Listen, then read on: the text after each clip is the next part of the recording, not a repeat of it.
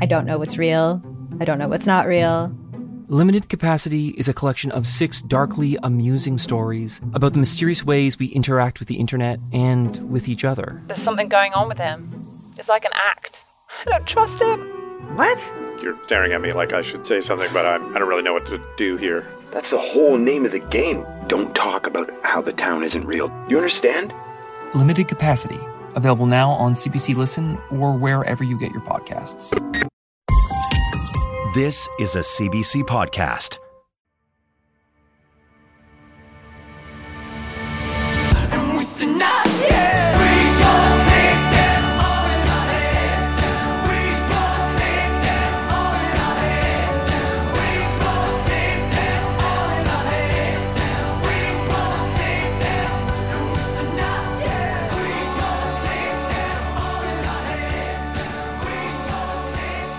Michelle Shephard, you are the host, and what other credits do you give yourself on Brainwashed? Like, you're the host? That's a good question. I mean, it really is such a team effort. So I help produce and write as well. But I can't remember what the official title is. I think it's host and producer. Well, I'm just going to say your podcast, Brainwashed, is so it's a CBC podcast, and it is. I just binged it over the last couple of days, and the reason I love this podcast so much is because I am a massive fan of the genre of horror. Love horror films, love horror books, love horror music. Like I just love things that make me feel uneasy, uncomfortable, and quite frankly, terrified. And this podcast is, although it's not a scary podcast, it is the stuff of that genre. Like it is horrifying in its own way, but the best real. part about it, it's real. It's real. Is that the best part?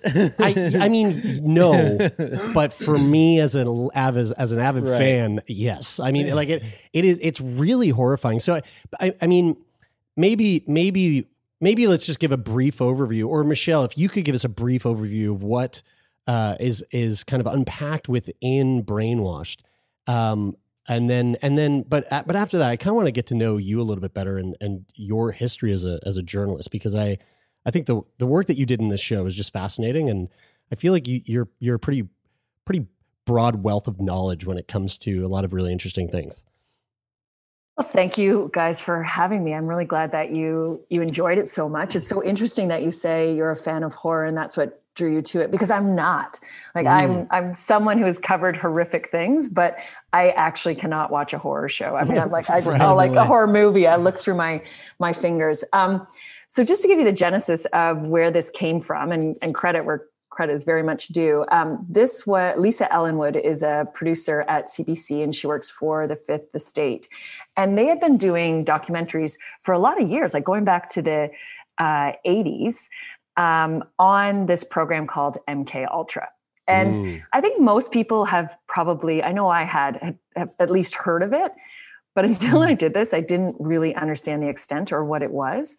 And just very briefly, it was a covert operation that took place during the Cold War, 1950s and 60s, where the CIA wanted to harness the power of brainwashing. They wanted to figure out how to use mind control. And this was, during the time of great paranoia, where there's communists hiding around every corner. And the sleeper US cells. There's sleeper cell commies.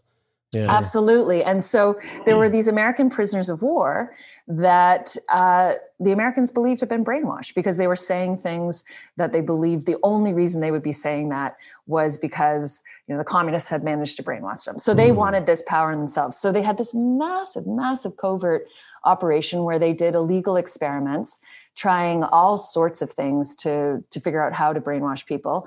LSD, we can talk about that. Drugs became a huge component. There was sleep deprivation, electroshock therapy. And amazingly, one of the biggest programs was here in Canada, in Montreal. And I say amazingly because even though the Fifth Estate has done great work over the years, and there has been reporting, some amazing reporting that's been done on this, people don't really realize that was kind of in our backyard here in Canada. And they don't realize the scope of MKUltra. And I didn't.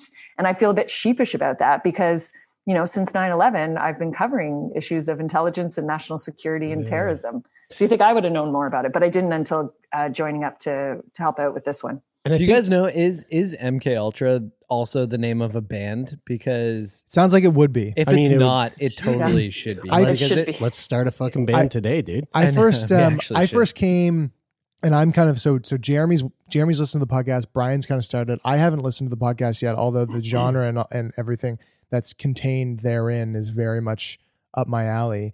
I first heard of MKUltra when I watched the film, but firstly the book by Ron Johnson. Or is it Ron Johnson or John Ronson? Men Who Stare at Goats. Oh my God, we're all blank. I'm going to Google as you say. Sounds like John Ronson. It's like I thought it was Ron Swanson. I thought he had a mustache and he's a libertarian. I thought it was Swan Ronson. And I remember watching that movie in all of its like weird comedic glory. And at the time watching the movie, and I was quite young when the movie came out. I think it was like, I want to say it was like early 2000, like 2010-ish, maybe even before that.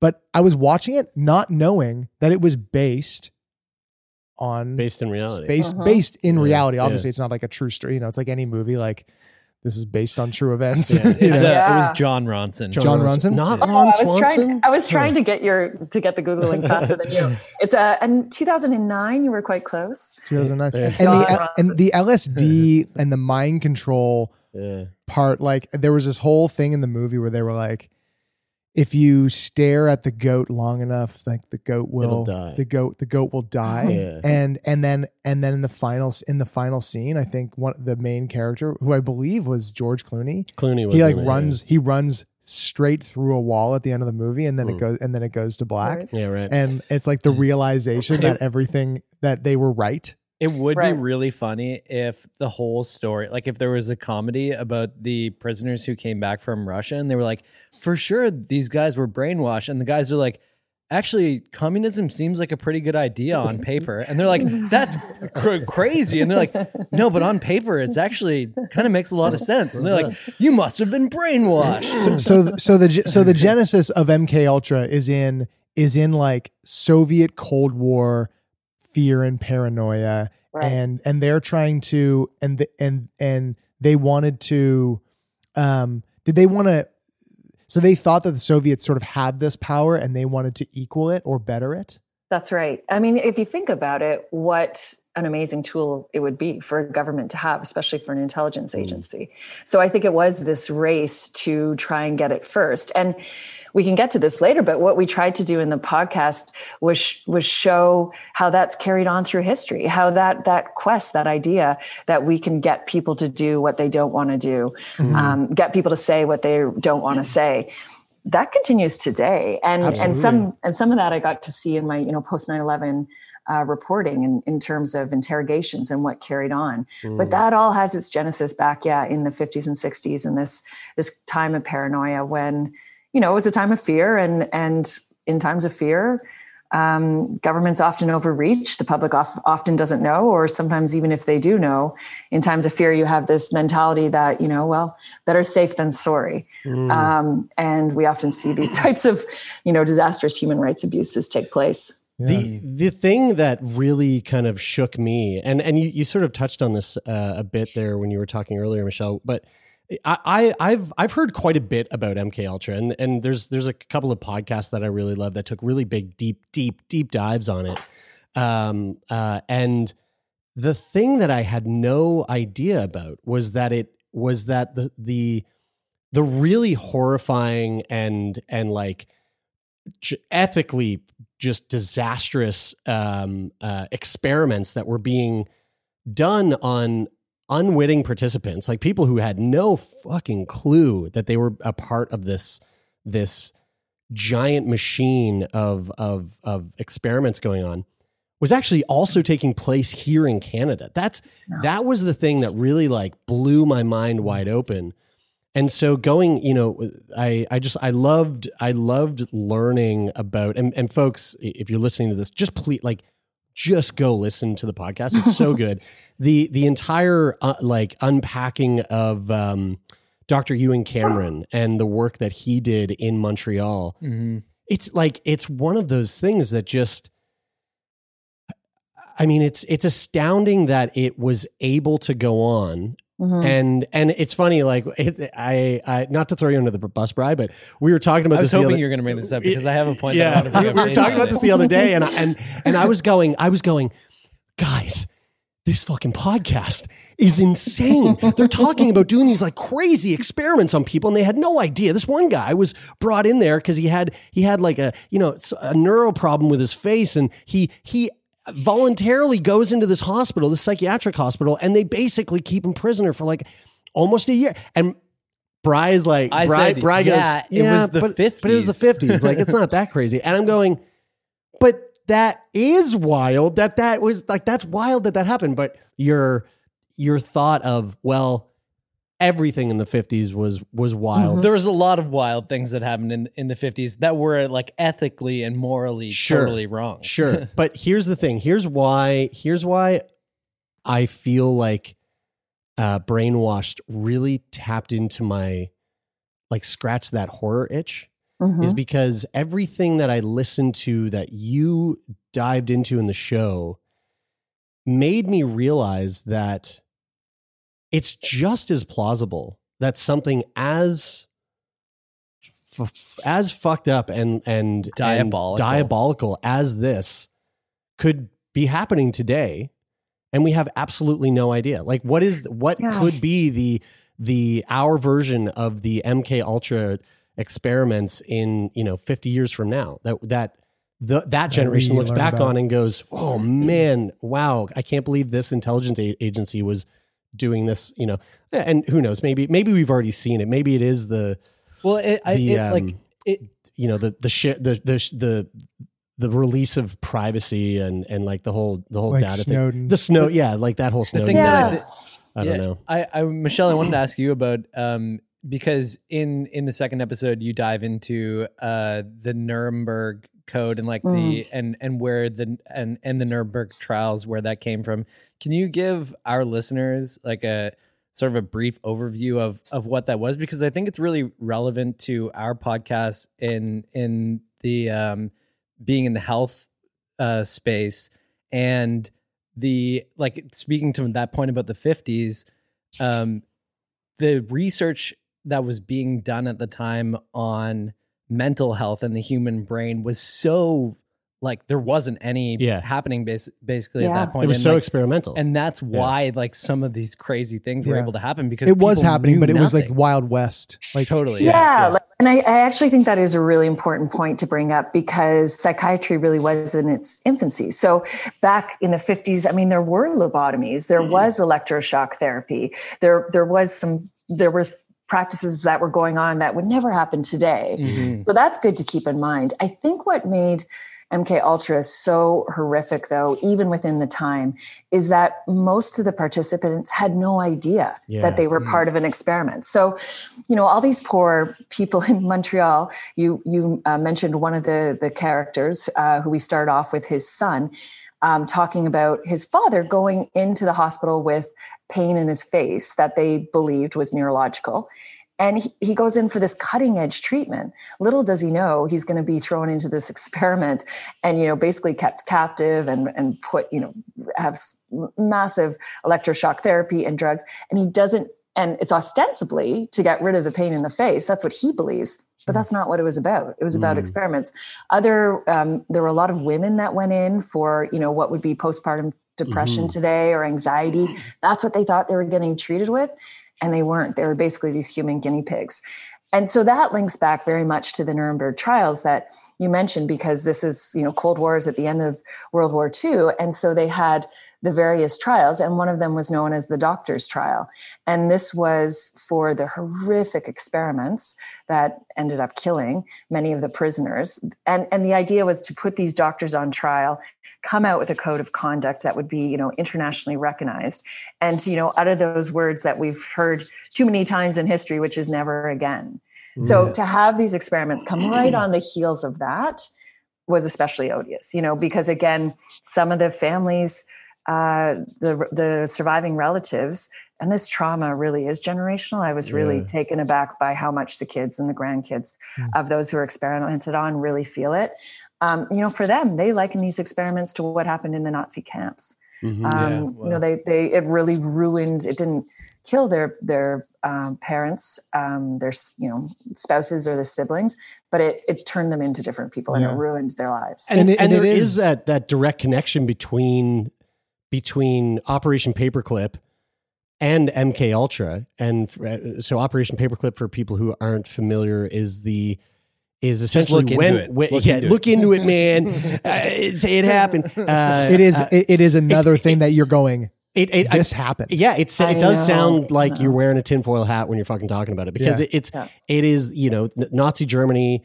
Nazis lost the war, and before going into the Nuremberg trials, where these Nazi soldiers and scientists were being put on trial and put to death, the USSR and America stepped in, and they kind of went through the Rolodex of all these Nazis and basically said, yo, these guys, these ones that are smart scientists, or these ones that have rocket engineering backgrounds, or these ones that have, these ones that are physicians, they're really smart. And that's where you get Werner von Braun coming to work at NASA and develop rockets that bring us to the moon. Not working at NASA, heading NASA. Yeah. The head of NASA was a Nazi soldier. Yeah. Hey, help them win the space race. And these terms, they always, I have a dark set after covering the stuff for so long. I have a dark sense of humor, but these terms that they come up with, like it was called Operation Paperclip because literally they would put the paperclip on those files of the Nazi doctors that they wanted to bring over, and you're just like, it's crazy. So surreal, so on the nose. So I mean, like to kind of just dive into that a little bit. How much of the work how much of what those Nazi scientists had been looking into, trying to study or implementing was actually brought over into MKUltra? Is that something that like the world knows, or is that kind of buried? We actually didn't go down that path. This was actually probably our biggest problem with doing the podcast. Is there was so much, once you start to scratch the surface, there were so many different directions that you could go in. So we tried to, keep kind of our narrative arc on the Montreal hospital. I am curious about that though, how, and I don't know a lot about it. Yeah. You're right though, in that there's so many different branches that you could have gone down. I mean, you had mentioned it kind of briefly earlier, but the whole LSD thing, which is another fucking wild, fascinating element to this entire program that the CIA had created. A lot of the studies that they were trying to, one big part of that program was they were trying to use LSD, correct me if I'm wrong, as a tool to like reprogram the human brain in order to gain control, which is very funny because LSD doesn't really work like that.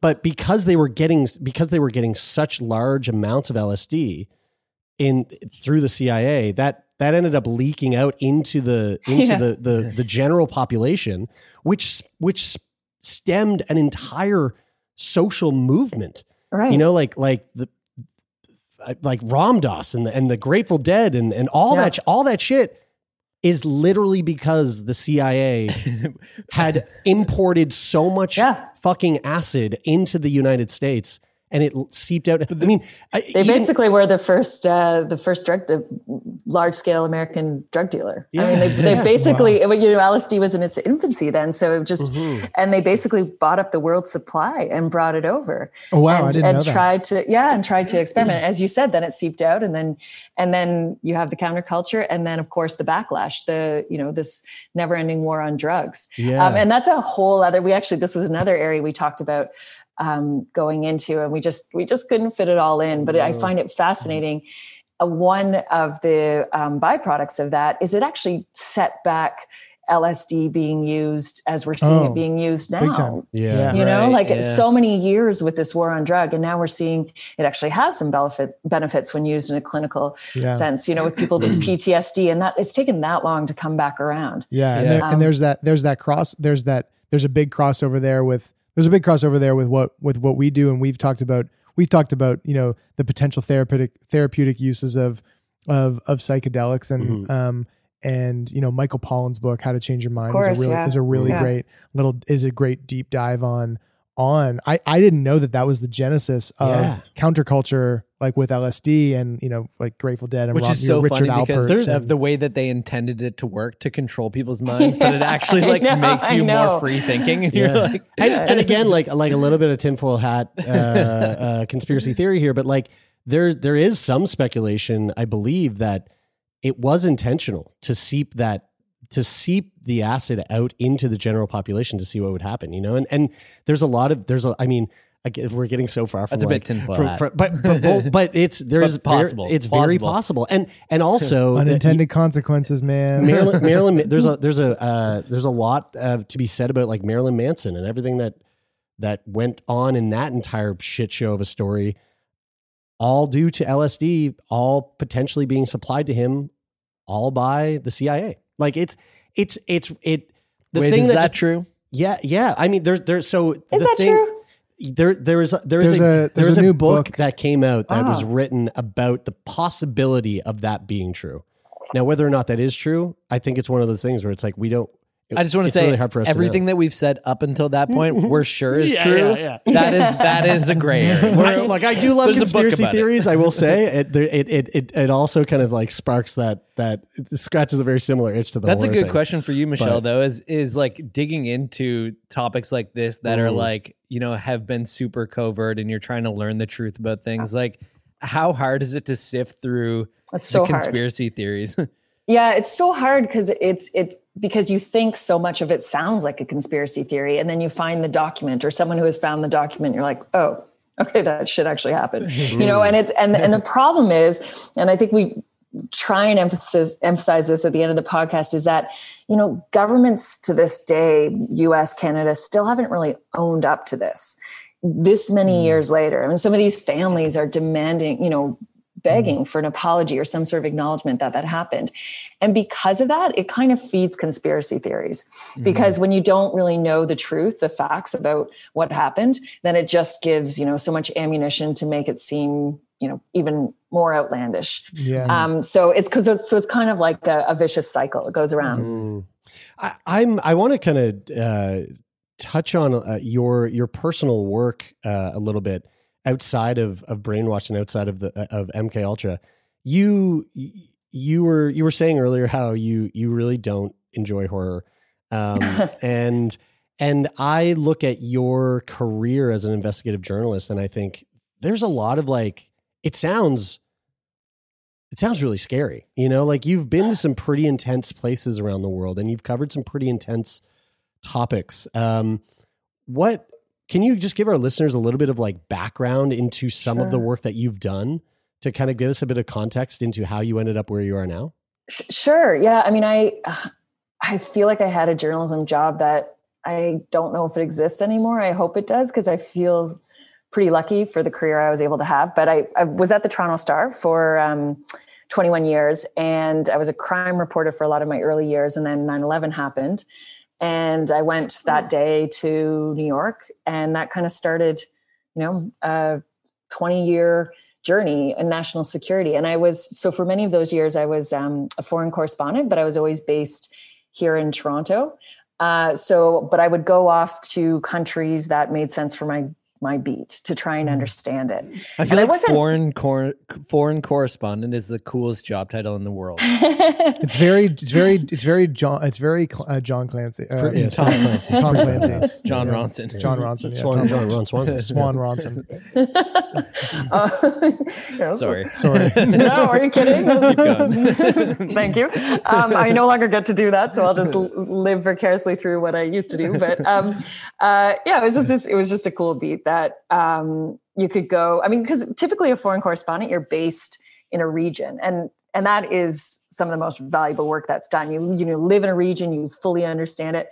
What I was more a hybrid where I just covered a beat. So I would go off to Somalia, Yemen, Pakistan, Guantanamo Bay, Syria. So I'd sort of follow more the trends and the ideology than what was going on in a region per se. And I wasn't really, I covered a lot of conflict, but I don't really consider myself a conflict reporter. Like I didn't cover Afghanistan or Iraq. I never embedded.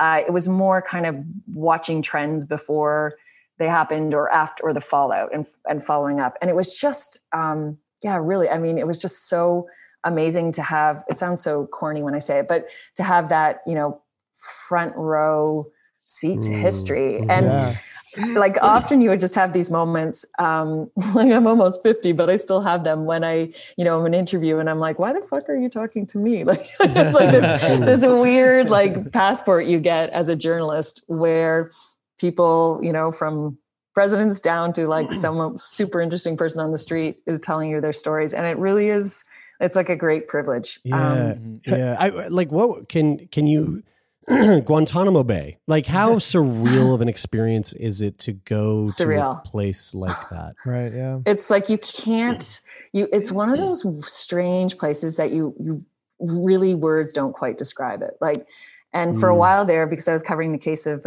Canadian Omar Khadr. So I've gone couple dozen. I've been over like 25, 26 trips there. I was going back and forth a lot. Oh shit. Wow.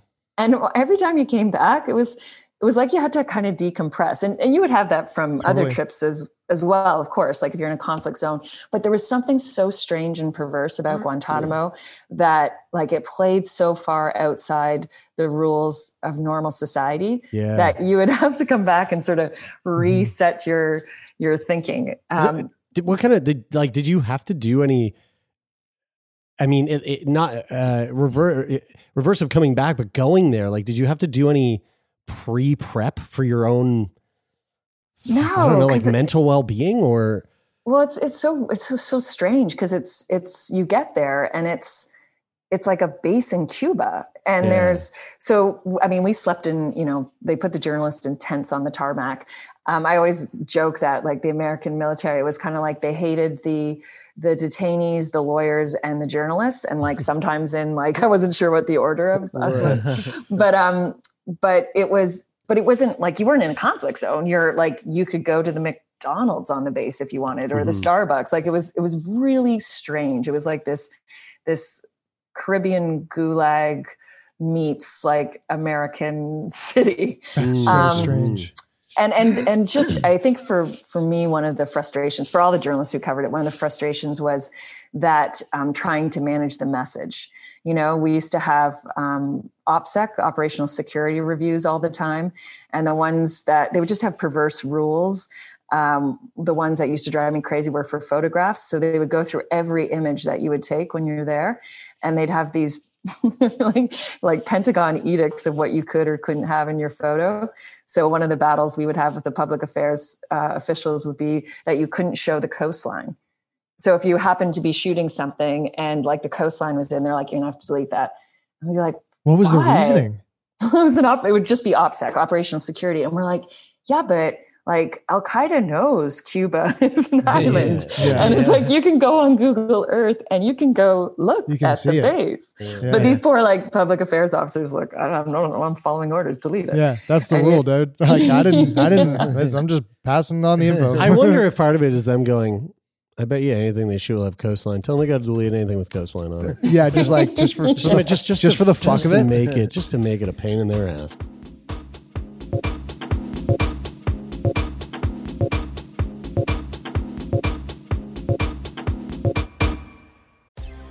Porn, Satan, drugs, therapy. It's not just the list of what I'm up to this weekend.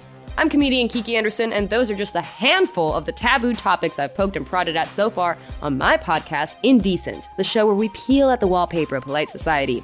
Each episode digs into the dark underbelly of our culture to dissect the things we aren't allowed to talk about around the dinner table, featuring conversations with comedians, activists, journalists, academics. They all help me figure out the who, what, and why behind what is and isn't acceptable behavior.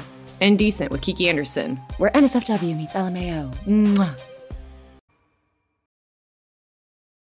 I'm curious, like you having worked so long in and covering like national security stuff, and kind of tying that in a little bit to what you said earlier, Jer, on like, what is that next thing? And I'm there's these like, I don't know if it's fully formulated yet, but it's kind of swirling around in my head, and like the crossover between like how governments, how governments operate, and like how they sort of plug into the social fabric, and ways that they try to maybe manipulate for surveillance purposes or things like that. And overall, like we deal with mental health a lot, and there's this ever raging battle of or question in mental health of like, what is nature and what is nurture, and how does what somebody lives with, how is it affected by, their brain chemistry or their experiences in life. And in this age, especially in the last decade of social media and big data playing this role. And this question sort of tied into like Ed Snowden, and maybe your take on some of that stuff. And that's where it came from with you, Jeremy, is like when governments are trying to tap in to kind of like the ways that the social fabric is made up, and kind of tinker a little bit, such as how the NSA was surveilling people, and how Ed Snowden blew the whistle on that. Like, I'm curious as to like how that has an effect, or how we might think that has like an overall effect. Like, I'm thinking of the people that were the unwitting participants in what you covered in Brainwashed and MKUltra, and sort of making a parallel to how with big data and with the NSA stuff that Ed Snowden blew the whistle on, and in like social media,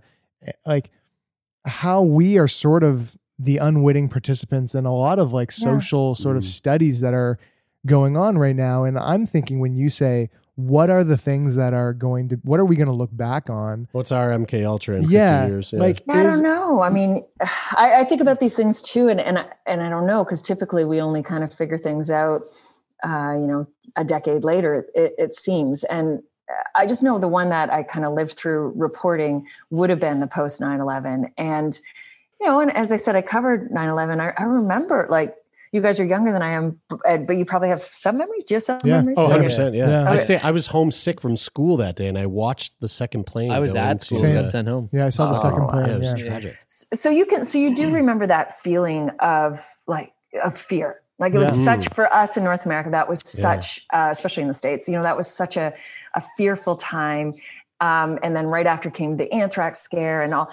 And so when you started hearing these stories about like these prisoners being taken in, there's nearly 800 people being held in Guantanamo, and things like waterboarding. At first, like, I remember trying to get these stories in the paper, and it was actually hard to get them in. Like, it was relegated to the back. Like, now when we look back, outrageous things happened.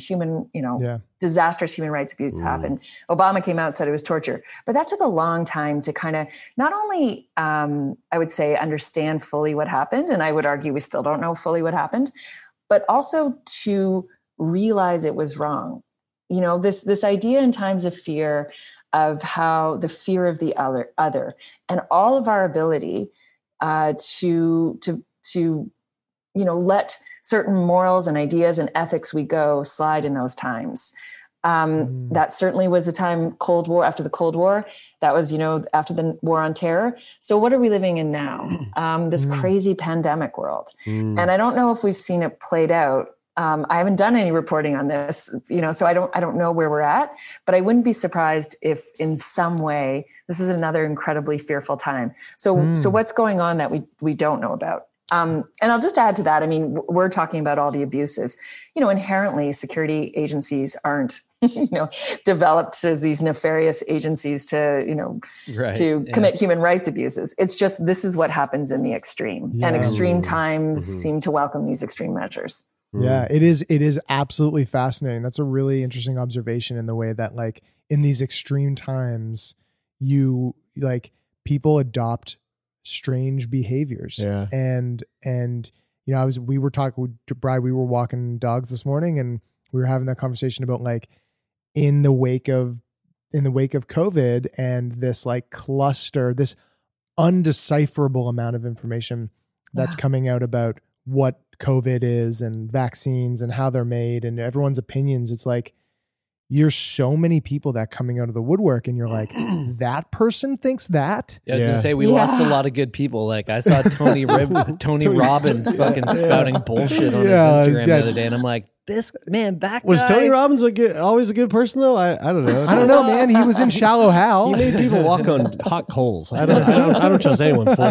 think he had good intentions, and I think maybe he still does. But it's such a good point. It divides people, right? Like I've got restaurants in my neighborhood that I used to go to all the time, and the stuff they're spouting on Twitter, I'm the anti kind of masking stuff. I'm like, I'm going to boycott them. I mean, that's a stupid small example, but it just shows like in these strange times how divisive it can be. Right?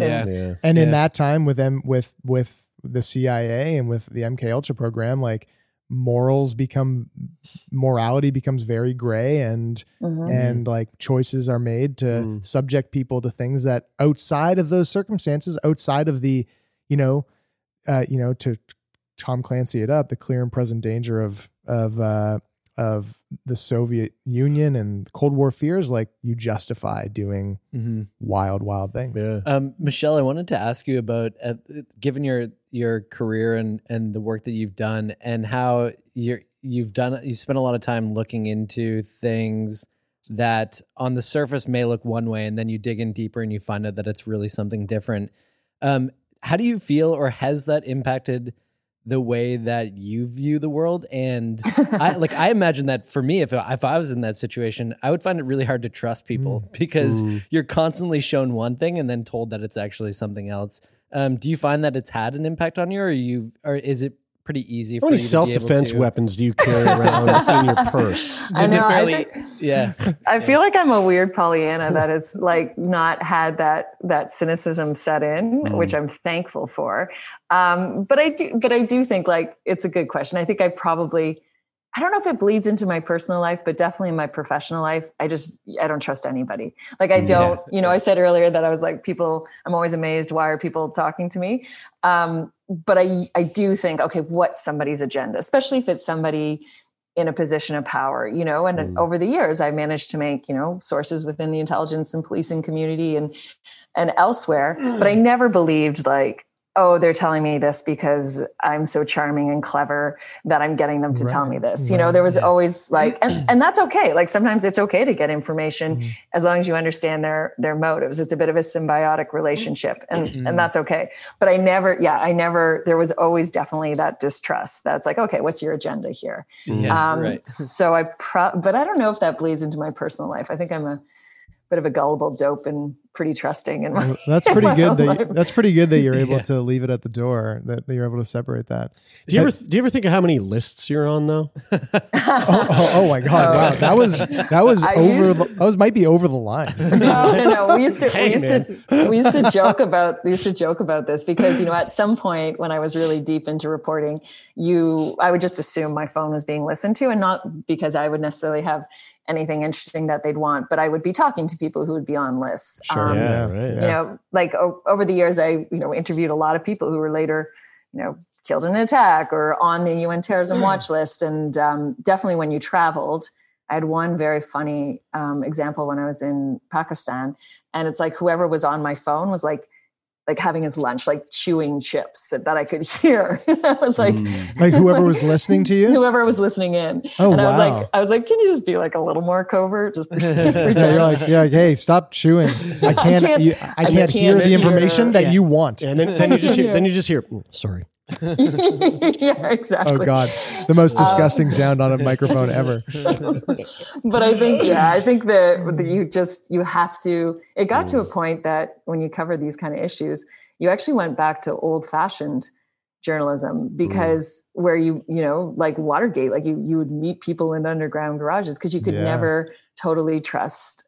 You just had to assume you were being listened to. And that was important because if you had someone that you did need to protect, a source that needed that, you had to really go to the nth degree. Wow. That's super cool. Have you ever been tailed?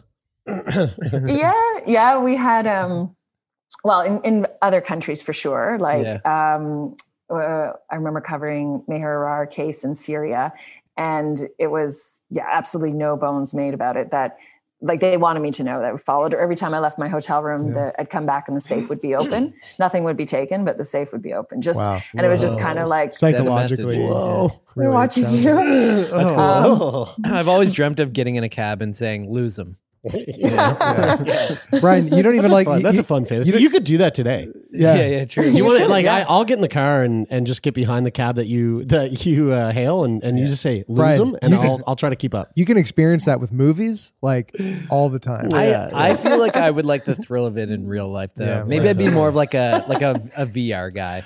Well, we did used to joke though, because it was funny. Like, I've just told you probably my like 3 most exciting dramatic stories, and the rest of the time I'd be like, oh God, the poor CSIS guy who's like listening in, being like, when are you going to spitting class? You know, like the rest of the rest of the nonsense you talk about. I do want to kind of come back to Brainwashed and just through. I'm curious to know your experience in. You know, it's one thing to kind of like go through the paperwork and like the research side of things on the story, but I feel like it's probably an entirely different experience when it comes to actually speaking to the people who were ultimately victims of what had gone on at the Allen Memorial Institute.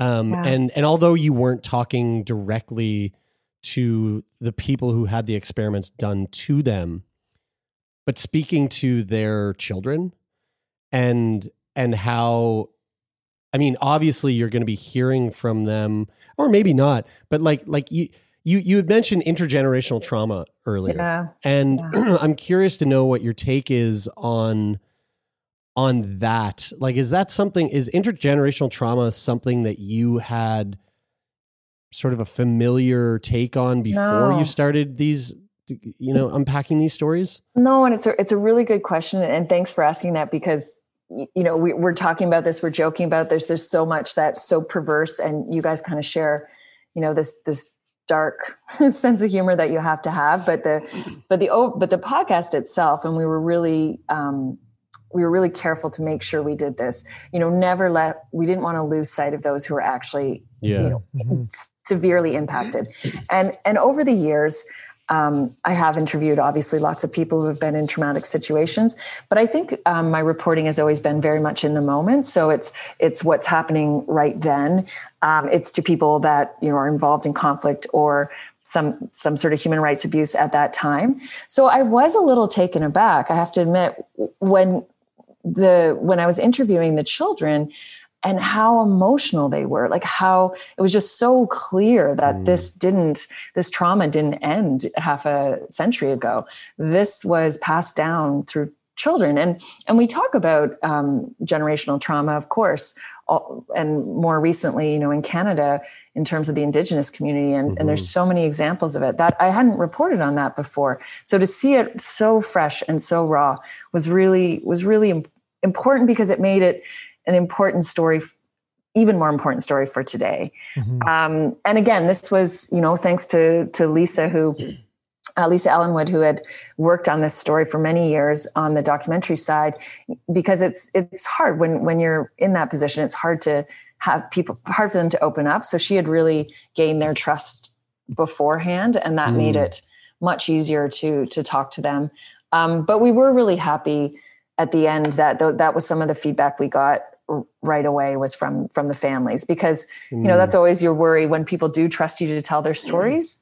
You want to make sure that you honor that and you do it non-sensationally. And so we were thankful. We did get good feedback, and a lot of them said, listen, I just feel like we've been so voiceless for so long. Like, this is MKUltra is this bizarre, like, pop culture phenomenon that people know a little bit about, but they don't know journalistically, like, what happened and what trauma it was. So. Yeah, I think that was the thing that I think drew me in so much to Brainwashed was just how, because again, everything that I had known about MKUltra up to that point it wasn't about the personal stories that were coming out of those wackadoo experiments that were going on. It was about how wacky and fucked up and bizarre and fascinating this like program was. But then you hear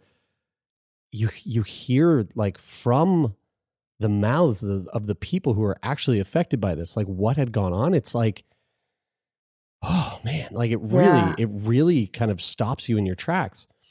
How did that in terms of dealing as an investigative journalist and talking to people who are in the midst of trauma versus reporting and talking to people who are dealing with trauma from the past, like did that change your the sort of, this might be a poor word to put it, but did that change the tactics that you used in order to pull the information, the approach approach that you used to pull the information out of the subjects that you were speaking with?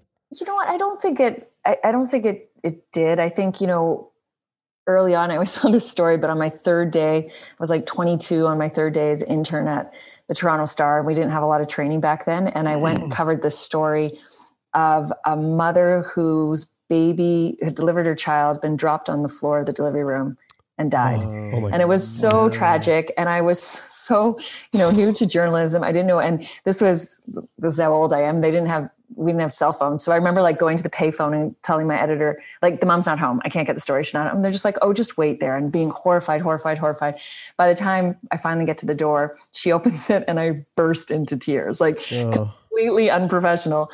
And she was a lovely, lovely woman, took me and told me her story.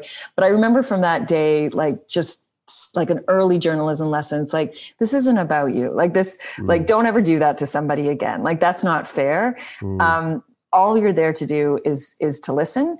I think I never say I know how you must be feeling. I never use words like closure. I just never presume I know what somebody's going through. So hopefully anyway, that's what I try to do. So I don't think that's different from when someone's in the moment, or if it's 50 years later and it's something that's happened in their past. Because I think you really never know what's going on with someone, right? 100%. Yeah. And it's kind of, again, I always sound hokey when I say this, but it really, I'm always thankful. Like, I never think anyone has to talk to me. I'm always amazed that people do, and thankful. So I think keeping that sense is what like feeds, keeping the fire and like keeping the quality of what you do like really high, because I think that like sense of humility is really important. Like, I think it could be really easy, especially like spending so much time in a profession and like working on your craft and honing it over years and years. And then to get to that space where you feel like you deserve, like, I mean, I'm sure there's areas where you can go like, hey, I've put my work in, but like especially with people, victims. I mean, it's different when it's authorities, and people that need to answer for something. And this is also lucky when I've been a print journalist, and now even with podcasts, it's different when you're a TV journalist. Like, I do have, TV journalism is not always the best journalism, but I have some sympathy for journalists in that sense, because you need to get it on camera, you need clips, like it's a different form. But I feel with print for sure, and with documentary filmmaking, which I've been involved with, you have more patience and more time. And with podcasts, I mean, you guys will know this. It's, I'm new to it. I'm just like 3 years in now.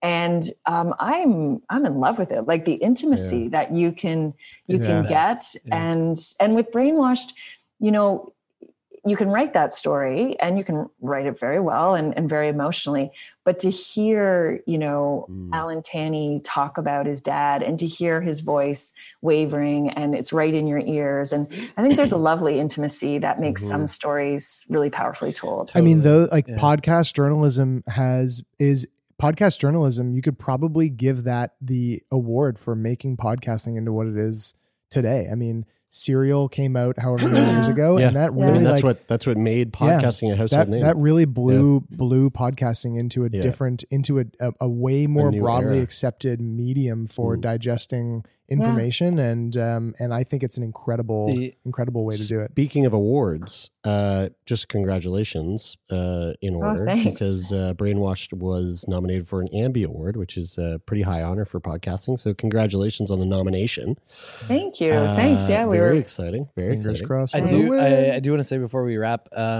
it's really interesting, that idea of how the personal stories make this event seem so much more, in this case, tragic, but you feel the emotion of the story so much more. And it reminded me of this conversation that we were having on another audio platform the other night on Clubhouse with Naheed Dasani, and there was a few guests sharing their stories. And it was about the patient narrative in healthcare, and why hearing stories from patients is so important to encourage change in these systems that, are failing to support and provide healthcare to specific populations of people.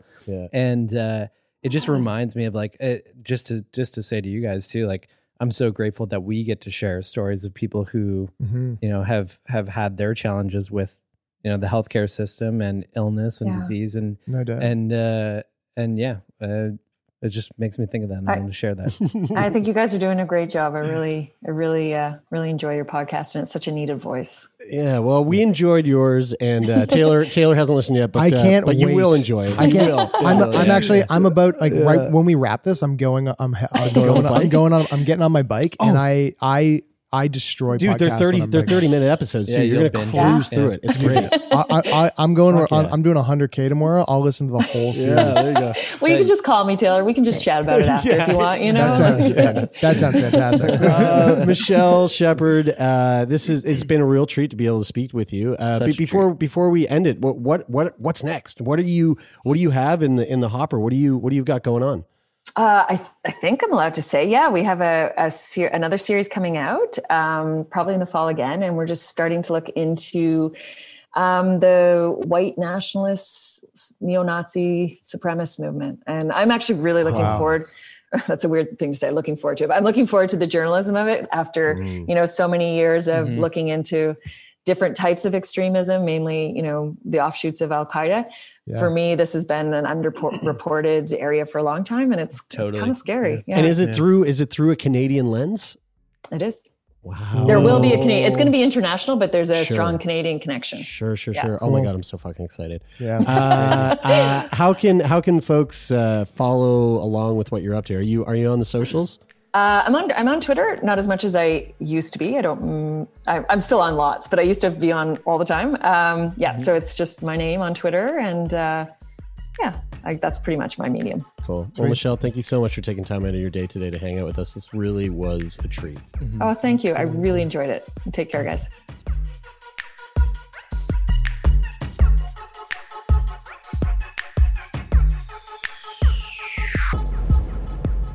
That is it for today. Thank you so much, everybody, for tuning in. If you like what you heard, make sure that you share our podcast with your friends. We love those extra ears. Sick Boy Podcast is a Snack Labs production. It is produced by myself, Jeremy Saunders, Taylor McGilvery, Brian Stever, and Lauren Sankey. Sound design is coming to you from Donovan the Meerkat Morgan. The music of the show is from our friend Rich O'Coin. And Sick Boy Podcast is managed by Jeffrey Lonis. That is it for today. I'm Brian. I'm Taylor. And I'm Jeremy, and this is Sick Boy.